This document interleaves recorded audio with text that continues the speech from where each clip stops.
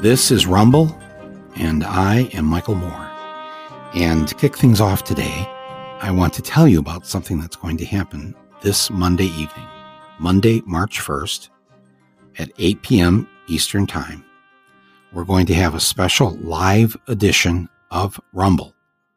And the reason we're doing this is that sometime in the next 24 to 48 hours, we are going to pass an historic threshold for this podcast, meaning we're going to experience our 25 millionth download of this podcast by you, the public. We've been doing this for just a little over a year now. I guess, well, it's a year and 2 months since we started Rumble. And in this time, we are coming up in there's probably just a couple hundred more downloads here as we watch the ticker roll over here before we hit 25 million downloads by members of the public of this podcast. This is so stunning and shocking to us. The people we had consulted, the people that we were trying to get this going a year ago, told us, you'll be lucky if you get 1 million of these, 1 million downloads in your first year. And we thought, wow, 1 million? That'd be incredible. We'll I don't know what we thought. We'd be happy with 100,000. The fact that we hit 1 million after our first, I don't know, what was it, Basil? It was like 14 days, 15 days. We had 1 million already. That was supposed to take a year. And it just kept building and building. And so here we are, ready to hit 25 million downloads. And we thought we should do something to celebrate. So what we're going to do on Monday evening, this coming Monday evening, March 1st, we are going to have a special edition of Rumble. It will be live. It'll be at 8 p.m. Eastern. And we're going to have some surprise guests visit us live. They will include Roger Waters with us. He's going to drop in. Roger Waters of Pink Floyd, one of the great rock and roll writers, musicians of all time. He's going to stop by. He and others who are going to join us on Monday are people that have been guests on Rumble. And so when we told them about the 25 million mark coming up here, they were all happy to come and drop by. So Roger Waters, Daniel Ellsberg, the great Daniel Ellsberg, who took the Pentagon Papers and got them released in the press that told the truth about Vietnam all those years ago. Now a young man in his 80s. He will join us. Ralph Nader will be with us. I just want to personally thank him for seatbelts and airbags saved somebody's life last week, right? Anand Giridharadas will be with us. Katie Halper is going to be with us. Congresswoman Rashida Tlaib will join us on this live podcast. So there's a whole good group of people here that will be joining us. And of course, we'll post this as an episode of Rumble right away. So, later on Monday night, you'll be able to hear this on your favorite podcast platform. Wherever you are listening to us right now, you'll be able to hear it as episode 169. So on Monday night, you come back to the description of this episode that you see here on your podcast on the page that you're listening to this on. And in this description will be the link that will take you to my YouTube channel. And on the YouTube channel, you can watch this podcast live on Monday night.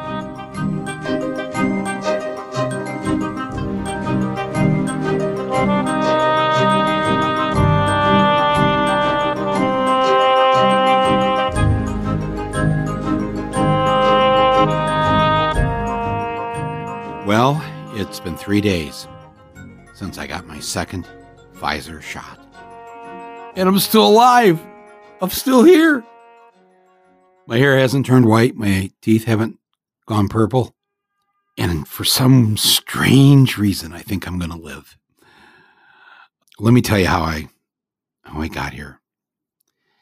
As you know, if you've been a longtime listener to Rumble, I happened to be in New York City when the pandemic began and when the city and the country essentially went into that first lockdown and planes weren't flying and things like that, I was here in New York working on a project and decided, well, I'm not going to get on a plane, so I'll just hunker down here. I got an apartment here in New York, got an apartment where I live in Michigan.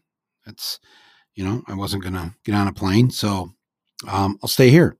Now, if you'd asked me at the time, how long did I think I was going to be quarantined in my apartment, I probably would have guessed maybe a month or two. It wasn't that I was listening to Trump and making my Easter parade plans, when he said that this would all be gone by Easter, because it was pretty clear to me very early on, especially talking to my own sources in the NIH and other doctors and people at Harvard and elsewhere, that we were in for the long haul. And very early on, back when we didn't know Trump was talking to Bob Woodward and telling him that this was airborne and it was a plague, these are Trump's words. He knew this back last March and April. But I was also being told that this was going to be a 3 to 4 year pandemic. One doctor said to me, I think we'll be wearing masks for the rest of our lives. This was unlike anything else that we had encountered. And on and on. I mean, and I shared a lot of this with you here in the early months, and I had on various doctors and scientists and health journalists, and they said things on this podcast where they felt free, I think, to say things that maybe they couldn't quite say on other networks or news agencies or whatever. I remember even early on when I was on various TV shows and being told by a producer, because I'd used the word airborne, and she said to me later that it's best not to use that word. I said, well, why is that? Because isn't that how we get it? It's the droplets go in the air. Yeah, but when you say it's airborne, it really makes it sound like it's everywhere. Now, this was early on, before it actually was everywhere. But, I just kept using the word anyways, because that's really the situation. Well, I hunkered down in my New York apartment, as I've told you over these many, many months, an apartment that sits on top of a movie theater, which was closed down. All the theaters were closed down 5 days into the pandemic, or at least into the lockdown. And that was a real bummer, not being able to go downstairs to see a movie. So that's okay. I thought, well, now I'm single. I live alone. It's just me here in the apartment.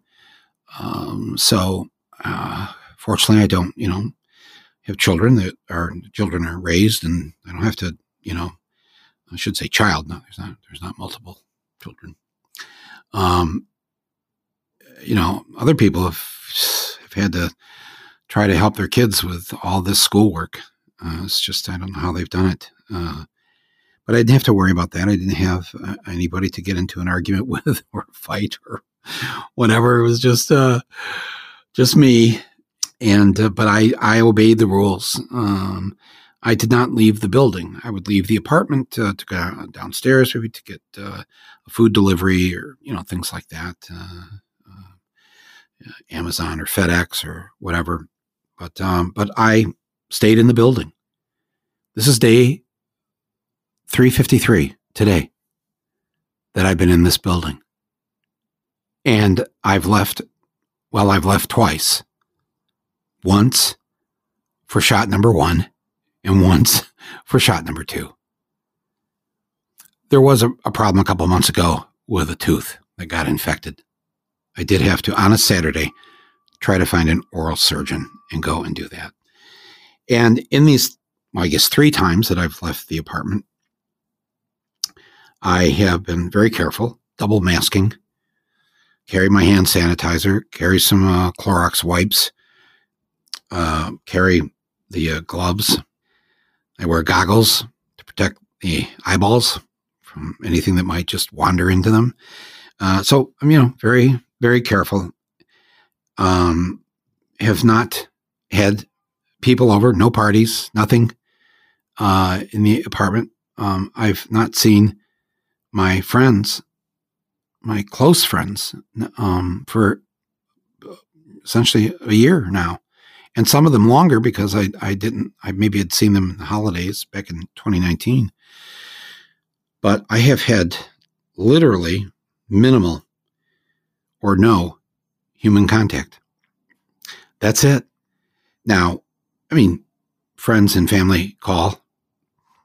Even my doctors call just to check in on me to see if my mental state. And they've all declared me sane. Nothing to worry about. I seem to be handling it pretty well. I'm really lucky. I've got this patio. I'm really lucky because I have kept up my walking, and I go out there and I walk back and forth. I must look like a madman to the people across the street. But I walk back and forth, and I've got my tunes in my earbuds, and I have moved around, do a little bench pressing against the wall, try to get some strength training going. Get a lot of fresh air. They open the door, the windows, and everything, and just let the fresh air come in. But I got to tell you, I still get calls. You okay? You okay? Yeah. No, I'm good. And I don't want to make it sound like, because so many people have suffered, have gotten sick, have spent weeks in the hospital, have died. The people that I know that have died, people either that I knew or were friends or I had worked with. Well, I need both hands to count each of them. That's too many in a year to have 10 people die that you care about. And then people that I haven't been in touch with for years have died. People I've been meaning to call during this pandemic. And as I've told you before, I started a little list of the people that were essentially my parents' age when my parents were alive. And if they're alive now, they're in their 80s and 90s, or even older, really. And so I've started calling some of the elderly people, and I've been quite lucky that they've been alive, and I've had nice conversations with them. But for me personally, I mean, I think you can understand this, that, I've been a filmmaker here for now, this would be, 2021. So yeah, 32 years. Whoa. It's funny though, like my first film didn't come out until I was 35. So I wasn't, because I didn't go to film school. So I didn't have like a film school film, So I was 35 when Roger and Me came out. So I've for 3 decades, let's just say there's been a lot of noise in my life, because obviously it wasn't just the films. It was the fact that I was politically motivated, involved, fighting for lots of things over these 3 decades. I finished that first film in the what was really the last half year of Ronald Reagan's second term. And then it came out when Bush the first was president. So that's 30 years of a lot of, being the poster boy for Fox News, Rush Limbaugh, the right, the nonstop hate, nonstop threats, nonstop all that stuff, over and over and over again, and fighting. And even this year, knowing that we all had this fight to get rid of Trump. Even if we were in lockdown, we found ways to contribute to get rid of Trump. So I have to say, to be honest, I've had a year of no noise in my life, personally. I can't tell you how much I've enjoyed the quiet. It's, I've needed it badly. I didn't realize how badly I needed it. And it's done me well this year. I don't want to get too, I'm not that happy about this year. I still grieve the loss of people I know that have died. I miss my life. I miss my family and friends. I don't know when we're going to see each other again. That's a horrible feeling. But personally and privately, I have had some sort of restoration because I've had the peace and quiet. And if the haters are going to hate, they just hate on Twitter. Anybody can survive that. But it's just been good for me to have, even though during this year, I've done almost 170 episodes of this podcast, even though I executive produced and helped to distribute my friend Jeff Gibbs, his film, Planet of the Humans. Did that this year. I was very involved not only in the removal of Trump, but a whole lot of other local people that were running for office that I helped in my own ways. And then, of course, at the beginning of last year, going around the country with Bernie. My sister and myself and Basil here, executive producer of our show and my friend, we traveled up and down and all around Iowa, then New Hampshire. And after those two states, and we came back, each of us went back to, our homes, and we all got sick. We were all felt like we had the flu or a cold, or in my case, I had a fever for 3 days. And again, we're talking about the first week of February last year. So we didn't really know. And we knew there was something going on out there, but we didn't know really. We didn't even know what Trump knew. Trump knew. We didn't know. Now, the three of us, my sister, myself, and Basil, we've talked about this in this last year, because by the time we actually went to get tested for any antibodies, which was in the summer, the doctor said it was probably too late to detect it by then. But we all have this kind of feeling that we might have contracted COVID. Let's just say I shook at least 10,000 hands over a 3-week period. I'm being a little facetious, but not really that much. It's pretty close. I mean, I was very close to the throngs of people that came out for Bernie during those months, that month or so. And so I think we all kind of felt like maybe we'd had COVID already. And maybe that's why, we hadn't gotten it for the rest of the year. But I paid attention to what we were being told, that if you were over the age of 50 or 55, you were at greater risk. Well, I was over that age. If you were a man, it seemed like back then 60% of the people getting this were men and 40% were women. We learned, although I think people knew this very early on, that Black and Hispanic people were actually the ones getting hit the hardest with this. So either I had it and it was gone, or I got lucky, or I just did the right thing, because I literally had no contact with people. I kept to myself. And when people had to come, if there was a delivery or somebody had to do something, I had plumbing breakdowns in the apartment here a couple of times.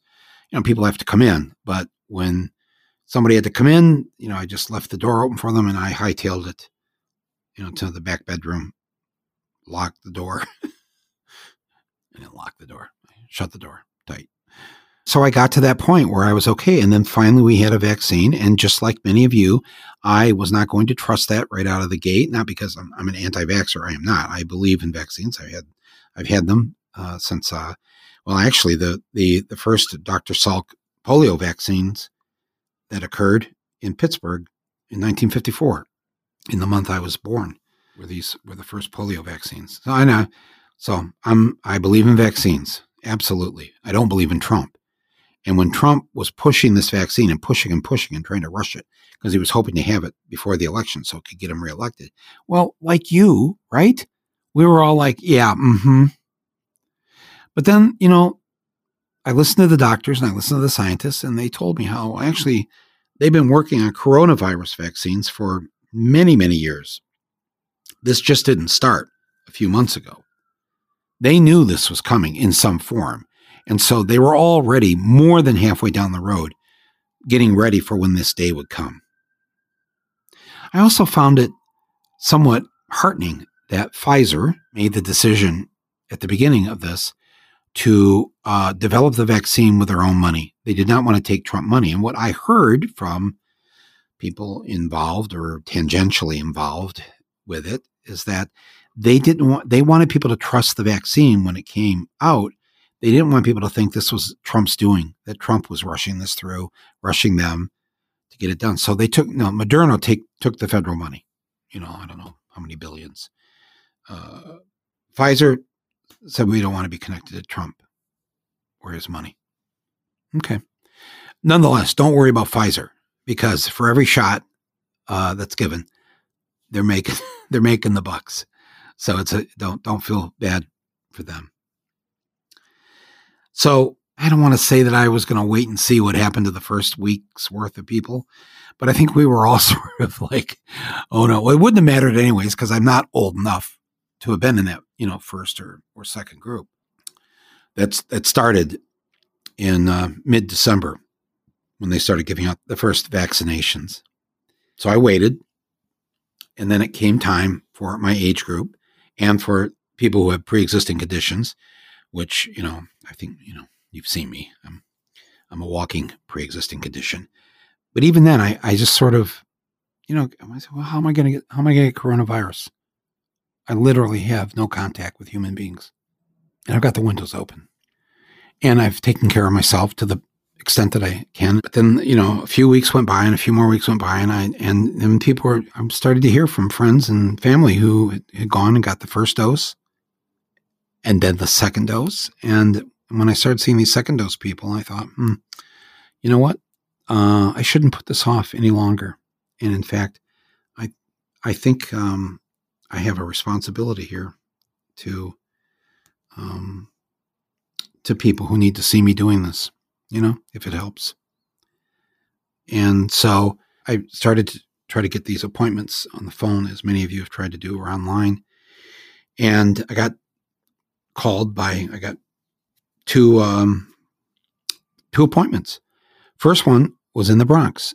And I was like, well, no, I'm not going to do that, because I'd already read all the news reports on how, New York City is a city where white people are the minority. I don't know. There's like 32% of New York is white.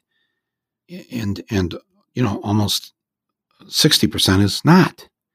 And even though whites were like 32% of the city, they were getting something like 60% of the shots.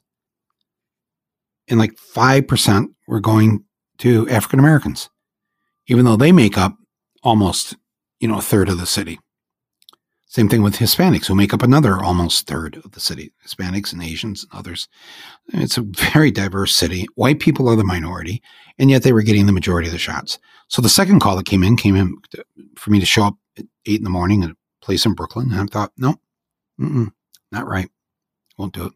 I'm not making a judgment on anybody that went and got their shot in the Bronx, or in a black neighborhood. I don't know. You do what you do, but people are afraid of dying, and they have every reason, and they know their own bodies better than anybody else. And so I don't make a judgment. But for me personally, I knew I was okay. I knew that I could wait until something opened up in Manhattan. And when it didn't, I got lucky because the snowstorm happened. It's back around the very end of January, beginning of February, first few days. It was like a 5-day storm. It was like a long snowstorm. And in New York, they do their best, but they're not from Michigan. They're not from Canada. So they don't know. They can't handle it as well as we do in this, where we're used to it. So I started hearing after the first day or two of the storm that there were the vaccination centers. They tried to stay open, and a lot of people were missing their appointments. And so they had to throw these doses away. I learned that the doses, it works, it's in those super freezers. They store them there, and the dose, once they bring it into the vaccination rooms or whatever, they they can only be in room temperature for 6 hours, and then they're no good after that. And you can't refreeze them. So I started hearing about how they didn't want to throw these doses away, and that anybody who just showed up at the end of the day, if there were any doses left over, they got them. And I heard 2 or 3 people in my apartment building, they got vaccinated this way. It's a bit of a risk. It's a hassle. You're going out, slip sliding away in the snow and the ice, and there may not be any there. And that's just the way it's got to go. So with that in mind, and realizing that the chance of rejection was fairly high, I started scoping this out, and I went to a place and I got there like an hour before it closed, before they were going to close up. And right away, the people at the counter said, no, the doses are all gone. They're all used up for today. I said, okay, well, I'm here now. Would it be okay if I just waited in the lobby till closing time, which is in an hour from now? I'll just wait and maybe call. We'll just see if anything in this last hour, happened. And they said, okay, sure. And so I waited, and sure enough, by the end of that hour, they had 2 doses left. 2 doses of people that did not show up for their appointments. And I don't think I was the only one in the lobby that had figured this out or had heard this urban myth, which was not a myth, but an actual truth, that they don't want to throw these things out, but they have to. And if you're there, you're there. I know some of you are probably thinking, okay, Mike, seriously, come on. There must be a certain celebrity vaccination place, right? For you filmmaker types, you people on TV, you've got to come on. I have to tell you something from the people I know that are in this business, the movie and TV business, and people I've spoken to on the phone. No, I've heard of not a single person getting any kind of treatment, special treatment. No doctors, no nurses come to the house. There's no special room. There's no special door. In fact, I have listened to, especially my LA friends in the business, to get in the car and go to Dodger Stadium and then wait in the long line in the car for 2 or 3 hours, just like everybody else. The socialism of this shot, by the way, is amazing in that way. First of all, the people that you would think would be given the head of the line don't get the head of the line. And secondly, it's when you go to get the shot, what's so amazing is you don't take out your wallet. There's no copay. There's no deductible. You don't have to show your insurance card. You don't have to have insurance. You just have to be a human being with an arm that they can put the needle in. They charge nothing there for it.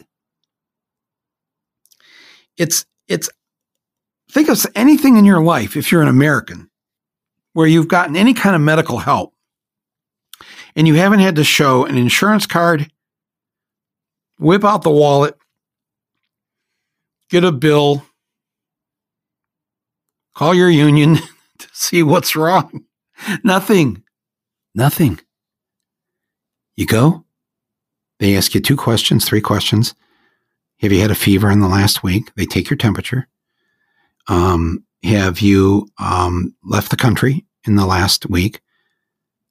And have you had any other vaccine in the last week? That's it. Roll your sleeve up. Boom. They give you a little card. They put your name in the card, name and your birthday. And then they put the date, which in the Pfizer case is 3 weeks after that shot. And they put the date and the time, the same exact time. So it was at the end of the day on February 23rd, I was to come back and my shot would be there. And I said, well, didn't de Blasio say that they were going to start giving these second shots away as first shots because they needed more first shots? And they said, yeah, no. We locked this in. Your shot is locked into the freezer once you've got that first shot. So, oh, wow. So just come back. Do I need to bring anything? No. Well, bring this card. That's it. Wow, I left there that night. I mean, it took more than an hour to get back on the road. The streets were so, wow. But, I got lucky and I was patient. And when they brought me in to the room, I was given nurse, Hurt is my vaccinator. That was her last name, Hurt, H-U-R-T. I'm not making this up.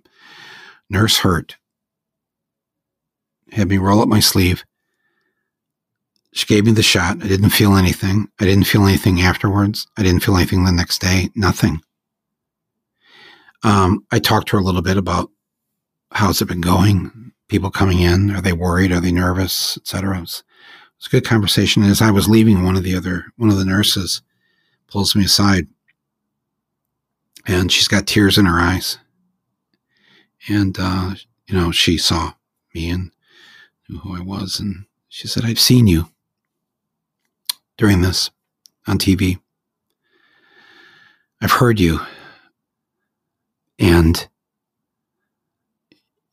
not many people are telling it straight to the public, and you have been doing that. I said, well, in what way what have I said that has given you that feeling? I mean, I think I've been trying to be as straight as I can. She said, you've been telling people that this isn't going to be over with anytime soon. And I know nobody wants to hear it, and I know you don't want to say it. And then she says, I have an 8-year-old and a 5-year-old, and she's like, just hangs her head. She said, this is not going to be over with soon. I said, no, I know. That's what I've been told by people that I trust. I said, but don't you agree that if we did pull all of our fellow Americans together and got everybody to wear a mask, double mask, if we got everybody vaccinated, if we just kept our distance for just a little bit longer? She said, well, yes, of course, but you're not describing the country that we live in. It's how all great empires fall, isn't it? Through their own recklessness and stupidity, the arrogant belief that they're number one, they can't be touched. This Reich will live for another 3,000 years. I just said, just hang in there. I'll do what I can do. You do what you can do. But I came home that night, and while I was so grateful that I had shot number 1, and again, they verified I was in the right age group, and they were able to pull up my doctor records, hospital records. They could see the pre-existing conditions, even if they couldn't visually do it. If they couldn't do a visual on it there in the room, they saw that I was overqualified to get the shot. And if anything, the question was, what took you so long? You could have come in here a month ago. Okay, I didn't feel good about that because, probably should have. So I knew I had 3 weeks then before the second shot.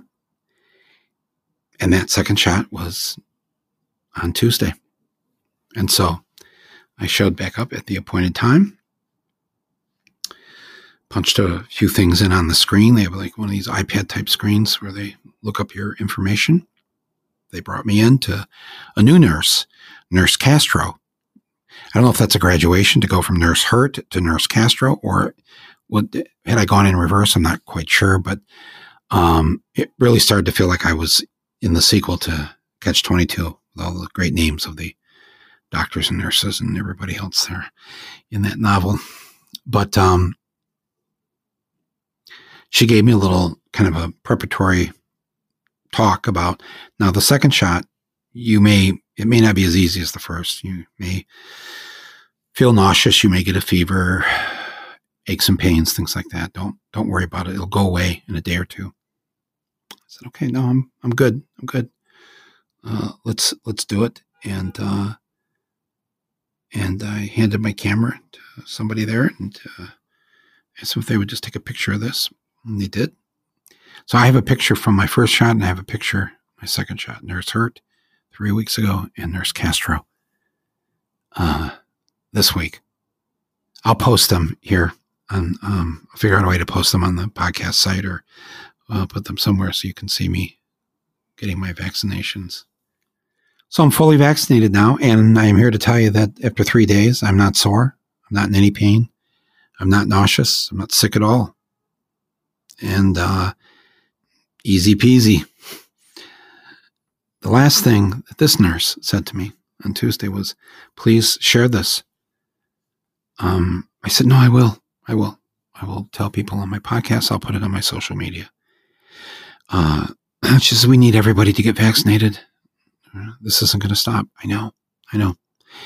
And you know what? It doesn't have to be everybody, but we got to get up to 70 or 80% here, folks. And already, when they do these polls, only 60 to 65% of the country is saying that they're going to get vaccinated. That's not good enough. Now, just because I've had the second shot doesn't mean I'm, quote, fully vaccinated, because you have to give the shot, they say 3 weeks before it takes full effect after the second shot.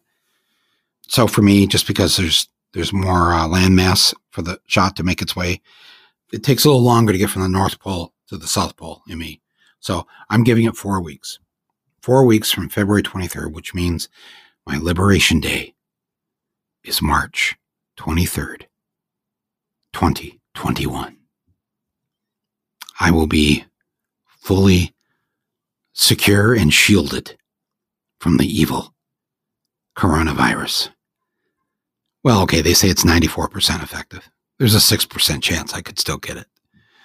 But I just need a date. Don't we all need that date? When can I have my life back? I know I'm not going to get my life back on March 23rd, but I decided that I'm going to do something on March 23rd. I don't know what it is yet. It may just be I'm going to just get away from this apartment building and go for a walk and go lose myself in the park. Because you can get lost in the park if the park's big enough. That's one idea I've got. I've made a little list of ideas of what once liberated. Because the key to this is that you really should only be around other people who have also gone through the 2 shots, 1 shot once the Johnson & Johnson thing happens. You've gone through the 2 shots and you've had 3 to 4 weeks after that second shot.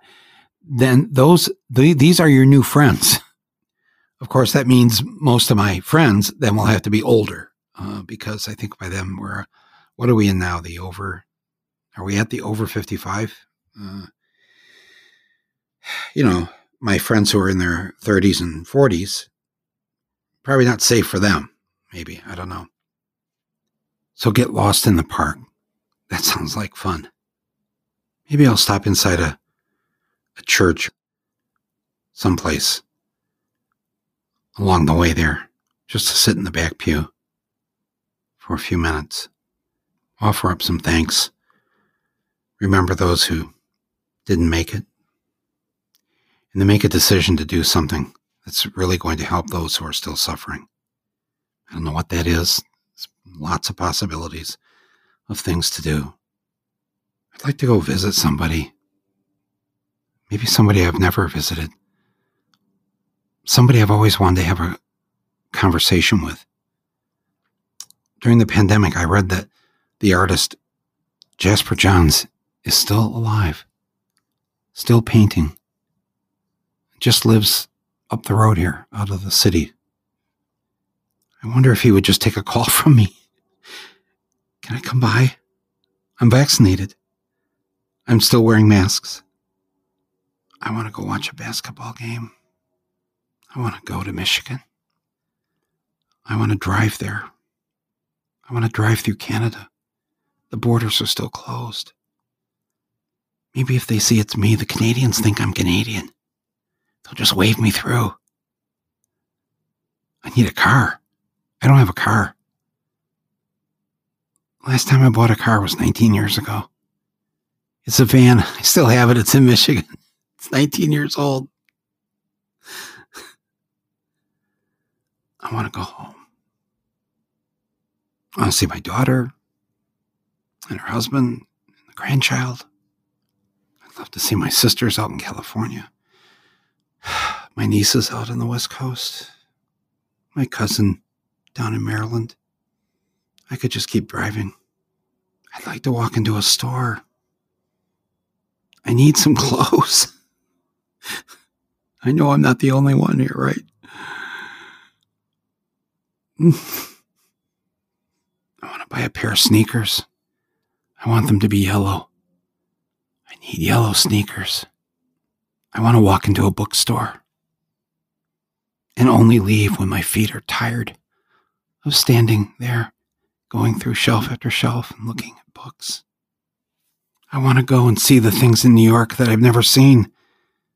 I still don't feel like I'm not a New Yorker, but I'm like, all this time I've spent here and I've never gone to certain things. And I've never been to the top of that building or gone and had dinner there or whatever. It's just, I want to appreciate New York a little more than I have in the past. I want to get on a plane and go anywhere warm, anywhere with people. I just want to get away from this, just for a bit. I'd love to go to London or Dublin for a long weekend. Just go to as many plays as I can during that weekend. I need the arts to revive my soul. And in doing so, I need to start filming what I was working on, what I was hoping to do a year or so ago. It's time to do that. I love this podcast. It's been not just a lifesaver. It's been a whole bunch of lifesavers. I've been able to throw a lot of life-saving equipment out there during this year, talking to you, encouraging you to do this, that, or whatever, me doing it with you. Man, that's been exciting. And I now see a number of ways to use Rumble to make this country a better place, to get work done. I've got a lot of ideas. I know I told you they're New Year's. I'm going to share this with you at some point. I've been working on them, and that point's going to come, hopefully, pretty soon. There's some good work to do, and there's some good trouble to cause. March 23rd, Mike's Liberation Day. I can't wait.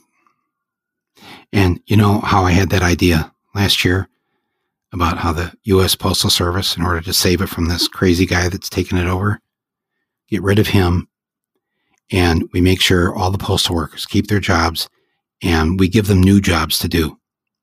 They're not just deliverers of junk mail.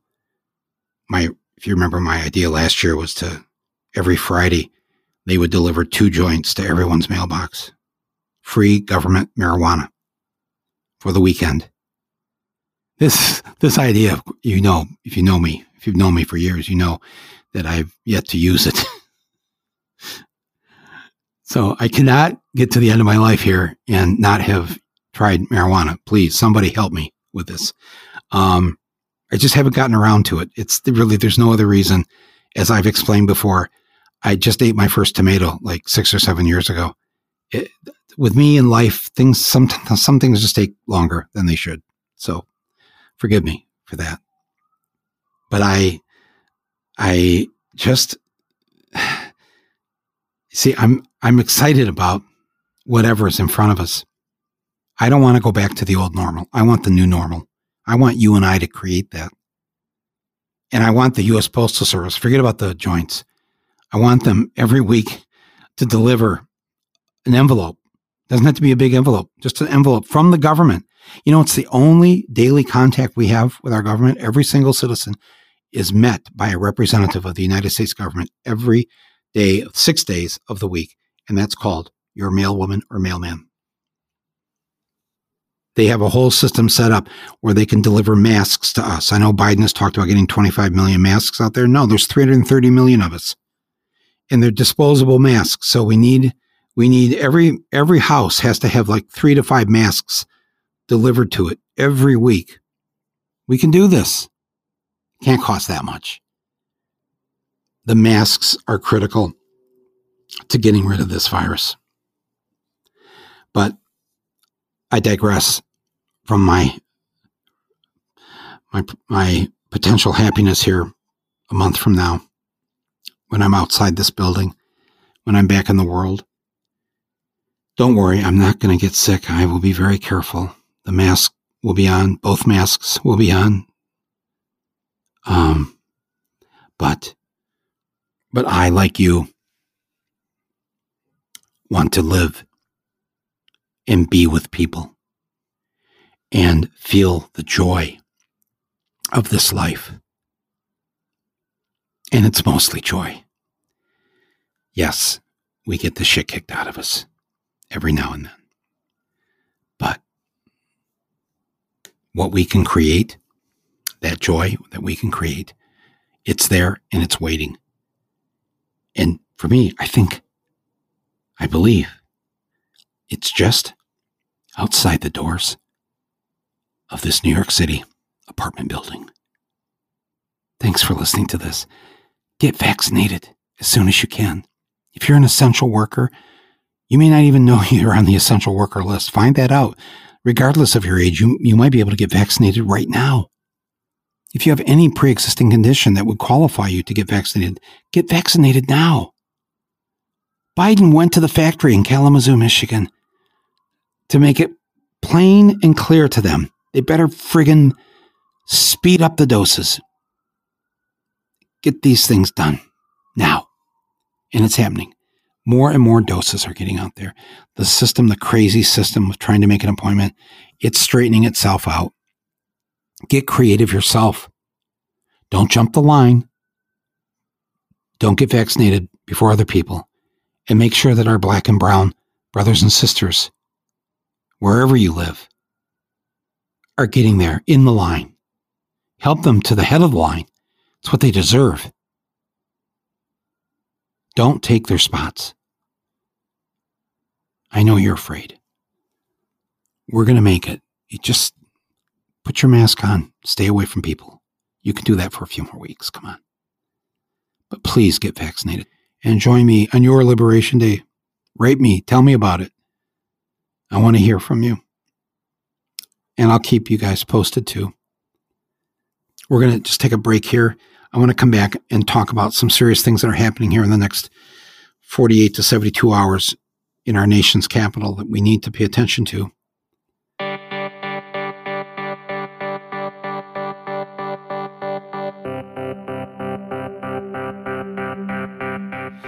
Before we go any further, I just want to thank our underwriter for today's episode, Apple Original Films, and A24, which is a wonderful independent studio and distributor, and their outstanding documentary feature that they have out right now called Boys State. Both A24 and Apple have been forces for good. They support excellent films, including nonfiction films, and they're now backing this wonderful movie that I urge you all to see. It's called, again, Boys State. It was directed and produced by Amanda McBain and Jesse Moss, and it tells the story of an annual endeavor by the American Legion in Texas and in states all across the country, where they bring 17-year-old boys and girls, they go to Girls State, to the state capitol to learn how to run for office and possibly be elected politicians someday. So this particular movie, Boys State, what the filmmakers do is they follow a number of these young men, boys, 17-year-olds around during this week that they're learning to play government in the Texas state capitol in Austin. And some of them run for office. Some of them are party leaders, whatever. It's a fascinating look in 2021 in terms of how our future politicians are being groomed. Now, those of you who've read my book, Here Comes Trouble, or if you came to my Broadway show, you already know my Boys State story, because I went to Boys State after my junior year in high school, and I got sent there by my high school to play government in the state capital of Michigan, in Lansing.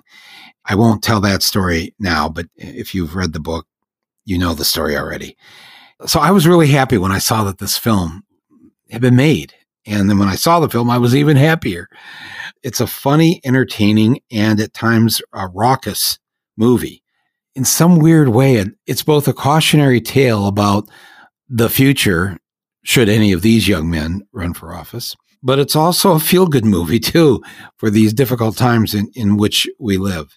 It's that sweet spot, when a documentary can pull that off, where it's funny, it's serious, it's shocking.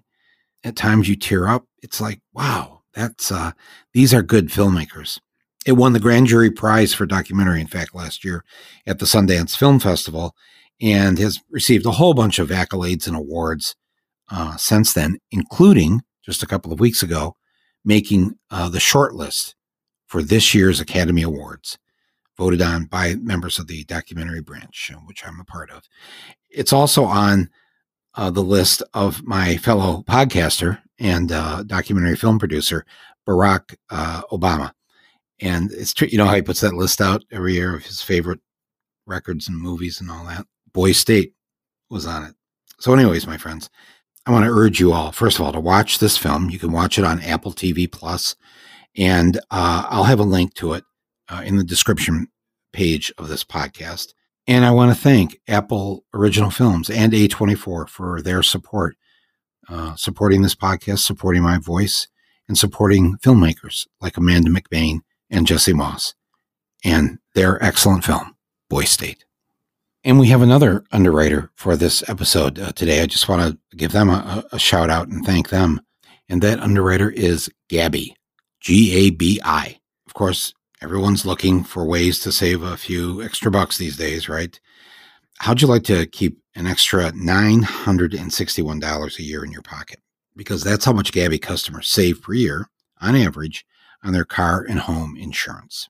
Gabi takes the pain out of shopping for insurance by giving you an apples-to-apples comparison of your current coverage with 40 of the top insurance providers.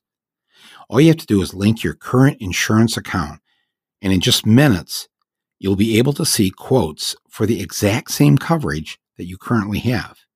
And I can tell you from personal experience, friends, people listening to this podcast who've written to me and told me how much they've saved and how fast and easy it was to use. So I always love hearing that and love the fact that my underwriters are trying to do some good here and helping out the people not only listening to the show, but, throughout the country. So anyways, $961, that's the average that people save when they turn to Gabi here for help. Gabi is not an insurance company. They're like Travago, Travelocity. They're looking for the best deal for you. And then they'll tell you what it is. And you don't pay them anything. They collect from the insurance companies. Oh, and here's the good part too. They will never sell your information. So there's no annoying spam attached to this. You're not going to get any robocalls. So if you want to find out how much Gabi can save you, it's totally free. Like I said, just check it out. No obligation. Go to Gabi.com/rumble. That's Gabi.com/rumble. Gabi.com/rumble. Hey, Joe, where you going with that gun of yours? On Thursday and Friday here of this week, Joe Biden did three things that I think gave many of us pause. And it gave many members of Congress pause, and they have rightly spoken out about it. And I want to speak to you about it just for a few minutes. The fact that he was willing to drop the increase to $15 an hour for the minimum wage that is so desperately needed by so many people to pull themselves out of poverty, because the appointed parliamentarian, somebody who was never elected by anybody, just said, no, you can't do that with that other bill. The last time the minimum wage was raised over a decade or so ago, that's exactly how it got passed. They put it in the Defense Department bill. Nobody said then, what's that got to do? What's minimum wage got to do with the defense of the country? Of course, it has everything to do with it, but, you and I know we're not pundits, are we? No, this is so bad that this happened, and yet Nancy Pelosi went right ahead with the bill, and it's, as I'm recording this right now, they're supposed to be having a vote, and the House is going to vote that bill through with the minimum wage increase, even though they've been told by the Senate. And this is all because the filibuster is still in existence. Listen, let's get this straight. The minimum wage should be at least $15 an hour. In many states, that's not high enough. That's number one. And number two, the filibuster, that's got to go. Chuck Schumer, the Democrats, Biden, everybody has got to go back to the old way that it was. the way you remember it, right? If you're going to filibuster, which you have a right to do, you stand up and you start talking and you hold the floor for as long as you do. And when you drop, then they move on with the business and they pass the bill. Right? This is how it was always done. Now they do this weird preemptive thing. Well, if you don't have enough votes, because at any time during the filibuster, if 60 senators say that's the end of the filibuster, that is the end of it. You don't get to keep talking. So they got this weird number now that 60 is the new 51. This is so wrong. This has to go back to the old way. This is nothing about the Constitution. Democrats, stand up for this. I know some of you don't want to do this because you're thinking, well, someday, we might be out of power and we're going to need the filibuster to stop evil things from happening. Well, let's get busy and elect the right people, and let's get rid of voter suppression. Let's get rid of gerrymandering, and then you won't have to worry about that because the majority of the country is already with you. 76% of the country in the latest poll today say they want this bill to pass. The entire COVID relief bill, including the minimum wage increase. 60% of Republicans favor it. Why isn't this happening? This is insanity. After all this hard work to get Biden in there, to take over the House, to take over the Senate, to get rid of Trump, we have a lot of work to do. We're not going to get a goddamn thing done if the Republicans can stop everything unless we have 60 votes to make it happen. Let me tell you, you know how many things we're going to get 60 votes for with these traitors, these people who supported the insurrection, who voted to not count the votes for Biden that were cast for him by the American people? You think we're going to get anywhere for the next 2 years? We're not going to go anywhere. Nothing's going to happen. End the filibuster now. 51 votes, that's called a majority. The majority rules. That's it. All of you listening to this, you need to call your senators and you need to insist that they get rid of the filibuster. They get rid of this 60 vote rule. And this minimum wage has to pass. Please, I ask you again to call your senators. This is the number. 202-224-3121. If it's busy, call 202-225-3121. Please do this. If you want to wait till Monday, fine. Switchboard is open 24/7, but most of the senators are in their offices by 9. At least their staff is. Call and be heard, especially the office of Joe Manchin, Democratic senator from West Virginia, and Kristen Sinema, the senator from Arizona. They are the ones that want to vote with the Republicans. My God. But that's not the only thing that happened in these 24 hours. These last 20. Joe Biden ordered the bombing in Syria. 38 days on the job and we're bombing someplace. And he doesn't go to Congress for approval. The president cannot commit acts of war unless it's an emergency. And it wasn't. We weren't under attack. None of us were under threat. That was just wrong. And many, many members of Congress feel the same way, both Democrats and Republicans. Your voice needs to be heard on this. You need to call your representatives on this and say no acts of war without it being approved by the People's House. I'm so distressed by this. I don't care what the reasons are. The reasons may be right. I don't know. But first, we've got to start following the rules. Isn't that what we learned after 4 years of Trump? You don't just send in the bomber planes. Wasn't an emergency. This isn't how we're going to bring peace to the world.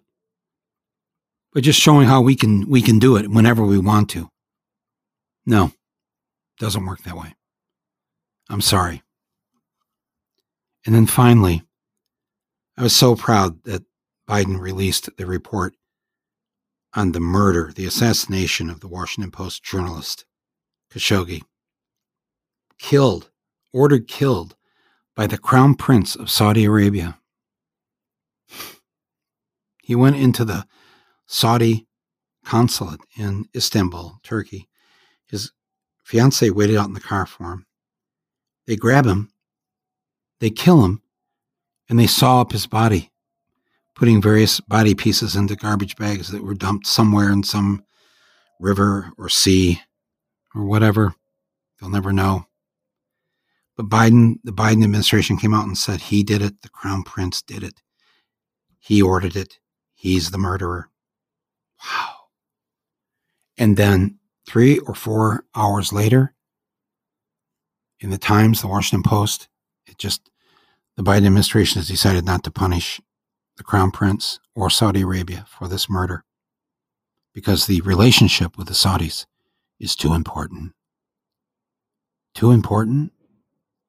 My friends, is this what we fought for? These 4 years? Or longer? Is this the America we want to live in? No. I'm not saying I want an eye for an eye here, but we're not going to just pretend this didn't happen. There needs to be, a hue and a cry about this from us. The Trump years are over. The America that we had even before Trump, that just turned an eye or two the other way. To recap, the filibuster has to end, and we need a $15 an hour minimum wage, period. Get angry. Be heard. The President of the United States does not have the authority to go to war. That authority is given to Congress only. Unless it's some emergency when we're under attack, that's the rule. We're going to follow the rules. We're going to show the other side how to behave. And then finally, the murder of this Washington Post columnist by the Saudi government must not be tolerated. Is everybody with me on this? Come on. Don't worry about, oh no, we got to give Biden a chance. We are giving a chance. Well, we're happy he's there. That's not the point. I can give you a list of 24 things he's done already that have just blown my mind. So happy. But our job is to make sure that he doesn't do the things he shouldn't be doing. We set the bar higher. He is there to serve us, and he needs to hear from us, his employers, that the minimum wage must go up, the filibuster must go. We are not to bomb other countries. And there must be justice for the murder of Mr. Khashoggi. We can do that, right? 202-224-3121. So that's it for Rumble today, my friends. Thank you for joining me here. It's you could say this about every week, but it's been quite a week. Thanks for letting me share all of that story about my 353-day lockdown and getting the 2 COVID shots. I encourage you, please, to get them when you can officially get them. And finally, I want to remind everybody, we got a special treat coming up on Monday night, Monday, March 1st, this coming Monday at 8 p.m. Eastern Time. We are going to do a live version of Rumble with Michael Moore, and we are going to be doing it celebrating the day here that's coming up in the next day or so, where we will hit 25 million downloads of this podcast. 25 million downloads from the listening public in just a little over a year of Rumble. No one told us that this was even possible. In fact, we were, I think, told it was impossible. So we want to have a little celebration. We're going to have some special guests on this episode on Monday night. As I mentioned earlier, Roger Waters from Pink Floyd will be joining us, Daniel Ellsberg, Congresswoman Rashida Tlaib. We're also going to have the brilliant Anand Giridharadas, Katie Halper, and more. So go to my YouTube page. It's real easy to get to. You just go to youtube.com/mmflint. And you can set a reminder for you right now for Monday night, or go there on Monday night. Just go to Michael Moore's YouTube channel and you can watch the podcast live as we record it. This will be pretty cool. And we'll start celebrating the beginning of the next 25 million downloads. I will see you Monday night. If for some reason you're busy Monday night, this will just air as our next podcast after this one. We'll have it up late Monday or Tuesday. And thank you for being part of this for this first year or so. And thank you for letting me come into your earbuds, into your speakers, however you're listening to me for these last 14 months. I greatly appreciate it. And it's helped me too, as in ways as I expressed at the beginning here of this episode. So thank you. I'll see you Monday night, 8 p.m. Eastern Time on my YouTube channel. I'm Michael Moore, and this is Rumble.